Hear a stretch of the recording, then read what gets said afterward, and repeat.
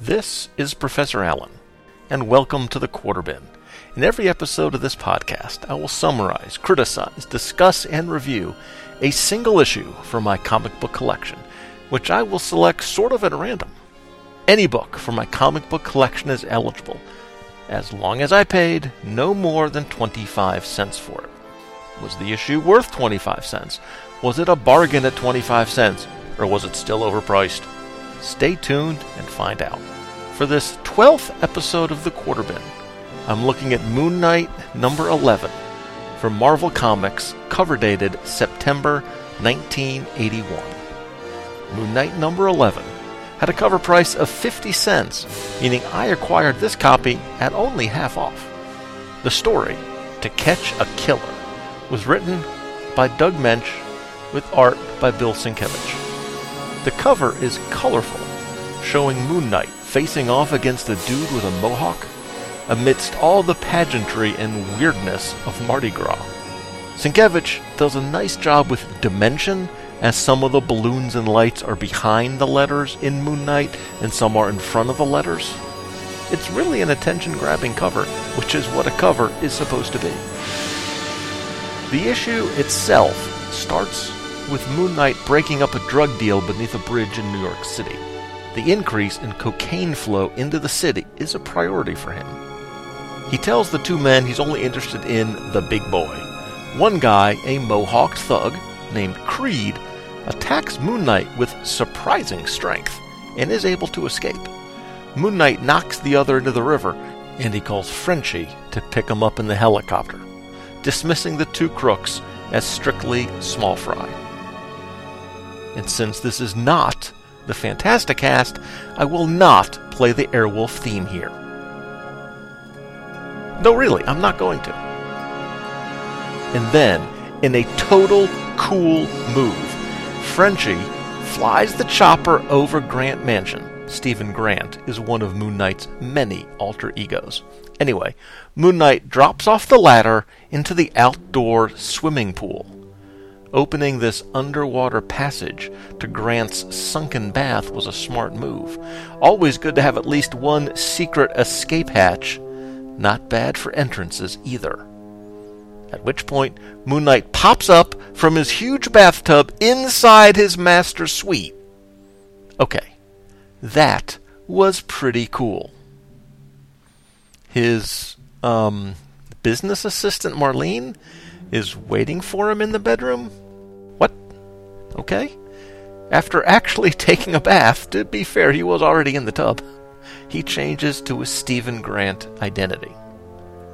A woman arrives looking for Mark Spector, who is Moon Knight's real identity, although he doesn't use it much these days. We learn that the woman is Isabel Crystal, Frenchie's true love. Come down to the library, Frenchie, and brace yourself. I have to point out at this point that Frenchie is a French gentleman, and much of his dialogue is written with a French-sounding dialect. So when reading his dialogue, there will be a somewhat French accent. I'm not trying to put on a French accent. It's just that reading some of the dialogue as is, you end up with that accent. Please forgive me. Anyway, Isabel leaves a package with Frenchie for safekeeping. I plan to leave it here with Stephen Grant, to pass along to Mark Spector, to deliver it to you. But now, to find you here, I was not prepared. In 10 days, she will return for the package and for him. If she's not back by then, we shall never see each other again. In that case, you may open the package and keep its contents. After she leaves, Frenchie tells Marlene and us the backstory. He and Isabel had an affair in France years ago, but the strength of their love frightened Isabel off, and she left him to find herself. Frenchie also tried to forget by becoming a mercenary, where he first met Mark Spector. The lovers met once more in Africa, where she was working for French intelligence. 6 days later, we learn that Isabel has been murdered. Frenchie opens the package, which contains $250,000 in cold hard cash. For context, this is worth well over $600,000 today. The box is from a store in New Orleans, their only clue. Jake Lockley, who is another Moon Knight identity, investigates. According to his street informant Crawley, the killer, Cajun Creed, murdered Isabel for failing to deliver a shipment of cocaine. Lockley guesses that Isabel, still working for the government in France, had traced the cocaine pipeline from Paris to Nola, then went undercover in Creed's gang. She delivered a shipment to New York, but took the payoff to Frenchie, intending to wrap up the case, quit her job, and keep the money as a nest egg. But they're not certain about Isabel's loyalty or her involvement in the drug running. He tells Frenchie, either way, her murder deserves to be avenged. In 2 weeks, they hold Mardi Gras down there. A perfect cover for us. You and Moon Knight, are going to New Orleans to settle final accounts with Cajun Creed. Once in New Orleans, they disguise themselves, Frenchie as a pirate, and Moon Knight as, well, Moon Knight. Eventually, Frenchie finds Creed in a bar in the French Quarter. On a bet, he is engaging in feats of awesome strength. Frenchie steps up behind him and says, "Creed, Isabel sends her love." Creed drops the weights and moves in on Frenchie, brandishing his trademark ice pick, the weapon he used to kill Isabel. Moon Knight sees Frenchie and Creed burst out of the bar onto the street. He throws a batarang. A crescent dart to disarm Creed. Creed throws Moon Knight down and flees into the roiling crowd. A Creed associate, dressed as a clown, keeps Moon Knight from pursuing, but after some enhanced interrogation, gives the address of Creed's lair. Frenchie overhears the info, and he is gone when Moon Knight turns around. Moon Knight finds the warehouse, and inside locates crates full of cocaine. Frenchie confronts Creed, gun drawn. "I have caught you. Before these score is settled, you will answer a question. What did you do to her? How did your evil change her when my love couldn't? Maybe your love wasn't big enough or strong enough, but mine was. She did whatever I said." At this point, Frenchie is surprised by a guy wearing a magician outfit, who shoots him in the shoulder. Moon Knight drops the magician with his truncheon and goes after Creed. Now prepared for Creed's strength, Moon Knight dodges a few blows, but Creed catches him in a bear hug from behind and squeezes. Unable to break the hold, Moon Knight uses a double-barreled over-the-shoulder punch to escape.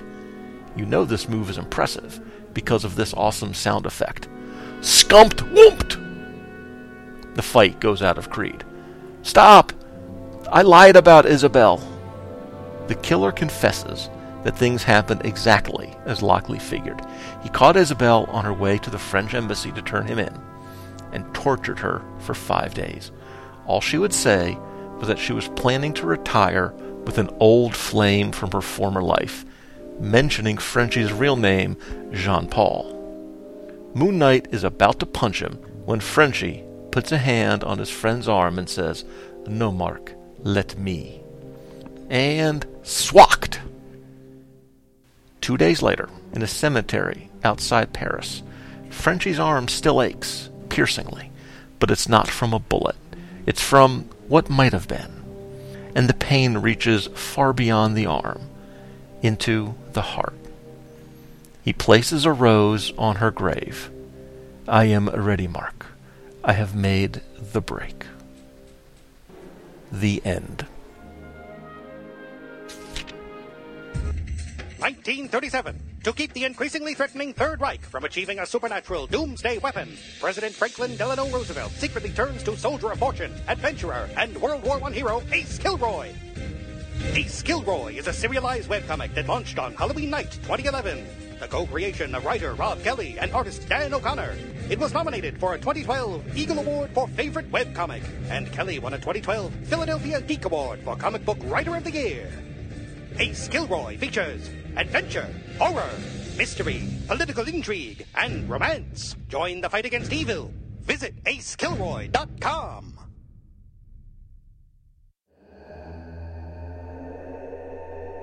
The Flashbulb Podcast, 3 to 10 minutes of fiction brought to you thrice weekly. From cosmic horrors to fisticuffs, fast cars, and smart mouths, we've got a chill for every spine. Find it all at flashpulp.com or search for it on iTunes.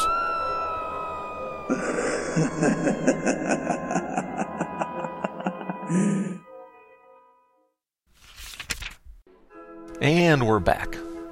And now for our comic book syllogism of the day.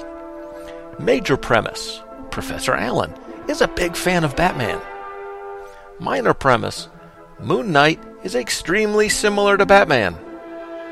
Conclusion: Professor Allen is also a big fan of Moon Knight. All of which is true. And to be fair, when I first read this, I was too young to be put off by the blatant similarities between Moon Knight and Batman. To me, those similarities were a good thing. Another rich guy doing street-level crime fighting in a costume with a huge cape? Hello! I'm in! Take my money. And to be fair, it's not just that Moon Knight borrows heavily from Batman. He also borrows heavily, as does Batman, from Sherlock Holmes. And yes, his crescent darts are batarangs by another name. But I admit, I still have a soft spot in my heart for this run of Moon Knight. This series, Moon Knight's first solo series, debuted in 1980, which was prime time in my comic book buying life. I had the entire 38-issue run of this volume, and the 3 special edition issues from 1983, which were made up of reprints of earlier stories.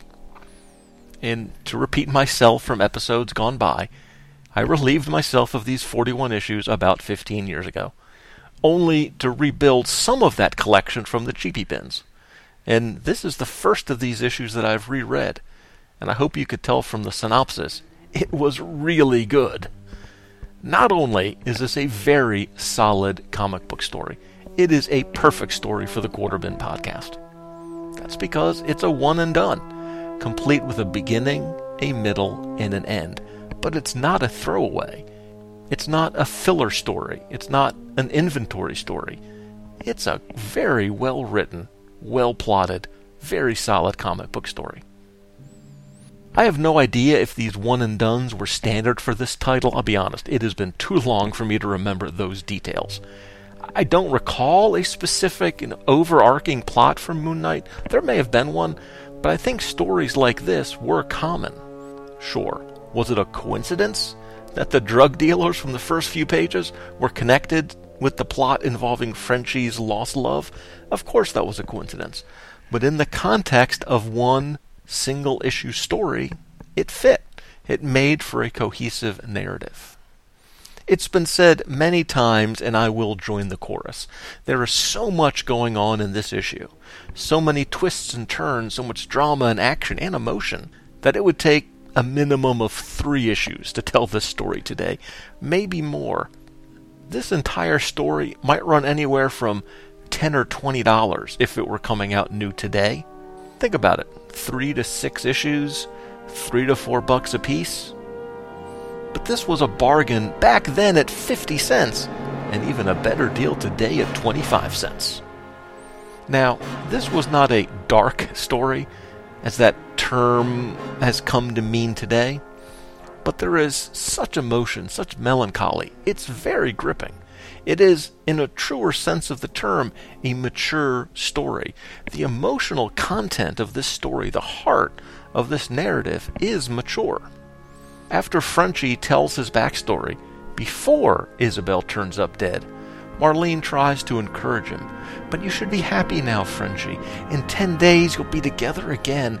She said she'd make the break, that she was ready. Oui, Marlene, I should be happy, but I am not. I am afraid. There was something in her eyes, in her trembling kiss, and I think she knew it was our last kiss. I think she was afraid too. I think she knew she would not be coming back. Yes, that's a bit melodramatic, a bit soap opera-y, a bit over the top, but it's much more reasonable than the form of over-the-top bombast we could sometimes get from the first decade or so of Marvel Comics. This is exaggeration, sure, but it's exaggeration of what is otherwise believably real emotion. There were a few wonky moments in the art, especially the coloring. I understand that tinting black hair blue is common in comic books to give it depth, but there was a lot of blue here, and on one page in particular, and one character, Grant's butler, who lets Isabel into the mansion when she delivers the package, his hair is totally blue in all 4 of the panels that he appears in on page 5 of the issue. It is noticeably blue and looks really bad. I showed it to my daughter Emily, who attempted the no prize that the butler was probably part of the punk scene of the early 80s. That is how electric blue this hair was. But that is a teeny tiny quibble in an otherwise really enjoyable issue. The storytelling was strong, and the writing itself was also strong. I didn't work this particular fact into the synopsis, but there was a running theme of fishing. At the beginning of the story, in the scene with the drug dealers, Moon Knight tells Frenchie that the expedition was a bust, only 2 nibbles, and both way under the limit.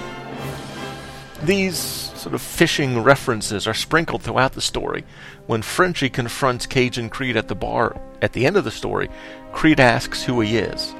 An angler, and you, my friend, are the big fish. No angler. This time, you picked a shark. Okay, it's not the best quip ever, but I like that motif that ran throughout the story. There was a great balance struck here by Doug Moench between the emotional core of the story and the obligatory action beats. Very well done. The verdict on Moon Knight 11, total quarter-bin steal, no doubt about it. The combination of the quality of the story, the depth of the emotion, along with the one-and-done nature of it, that is exactly what I'm looking for this show.